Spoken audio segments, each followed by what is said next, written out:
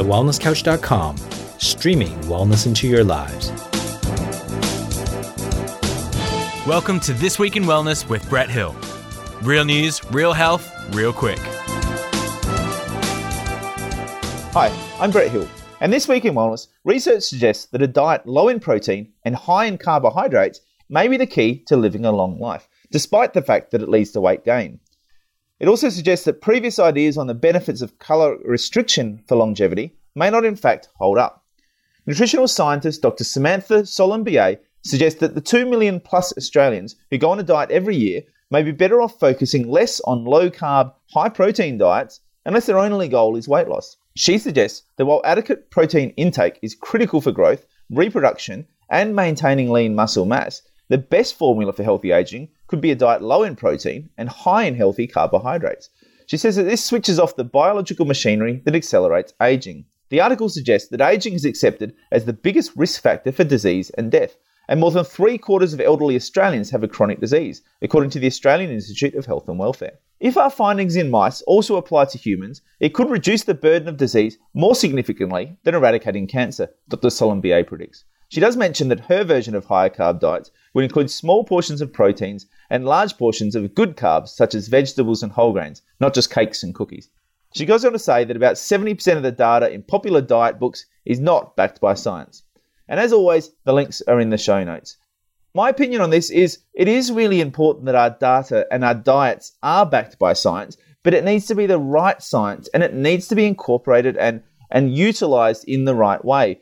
In this example, we're looking at a study done on mice, not on humans. Now, a mouse's diet is naturally high in carbohydrates. They live on vegetation such as seeds and fruits, flower buds, mushrooms, edible fungi. They do have some insects, worms, centipedes, and crickets, so they do get some protein. But predominantly, it's a vegetable plant-based diet, and it is higher in carbohydrates. That makes sense for mice. That doesn't necessarily mean that it makes sense for humans. In fact, if you look back at the historical records, humans have tended to survive on diets much higher in proteins, particularly animal proteins. In fact, many of them were over half of their calories consumed coming from animal proteins, some significantly higher than that.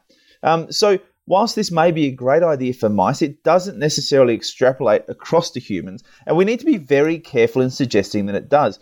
It's not clear in this instance whether that extrapolation has happened by the journalist writing the article or whether that has indeed come from the scientist, as it was suggested in the article. But either way, we need to be careful with it. We also need to be careful of what we're actually using when we're doing these sort of studies. In this case, the diet treatments were custom designed and manufactured in dry pellet form. So this is not real, healthy, whole foods that we're talking about. This is a totally manufactured product. Often you see this in our diet studies. Often you see that the foods being tested are not really relating to real world examples, and they're certainly not relating to the ideal world examples of what we would love people to be eating when we're talking about healthy whole foods. Even in this instance, we're talking about healthy vegetables. So we need to be careful with what we're actually studying and what the specifics of the study are. We also need to take into account, this article does mention that chronic disease and the relationship to aging and how important longevity is in regards to the rise in chronic disease. And, whilst it is important, whilst we do see that chronic diseases tend to increase over time as you age, it's not necessarily true that the rise in chronic diseases we're seeing in our society are purely due to age. And we need to be careful of making those sort of extrapolations as well. In fact, if you look at this research, it suggests that about 40% of our young Australians 15 years of age have a chronic disease. Other research has suggested that by 2025, that number might go up as high as 80%. So we need to be wary that we're not just blaming chronic disease purely on aging and longevity and saying, well, it's actually a good thing because we're living longer. We need to look at our quality of life and what we're doing there as well. So please be careful when you're reading these sort of headlines, whether it's in the paper or whether it's online.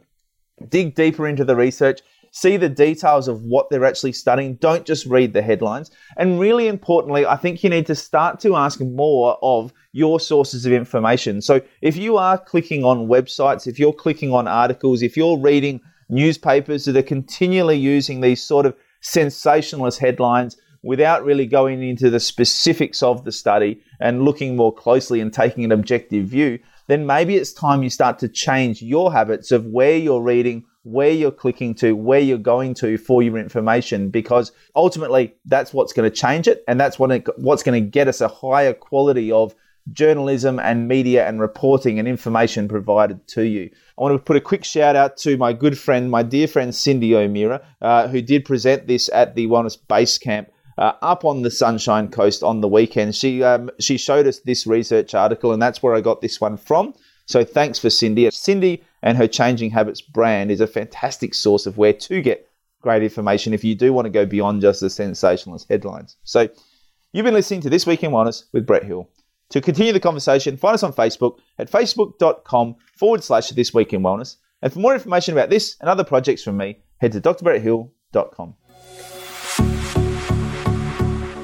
This has been a production of TheWellnessCouch.com. Check us out on Facebook and join in the conversation on Facebook.com/TheWellnessCouch. Subscribe to each show on iTunes and check us out on Twitter.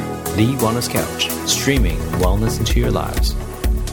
Whilst the Wellness Couch presenter endeavor to provide accurate and helpful information to their listeners, these podcasts cannot take into account individual circumstances and are not intended to be a substitute for health and medical advice from a qualified health professional. You should always seek the advice of a qualified health professional before acting on any of the information provided by any of the Wellness Couch podcasts.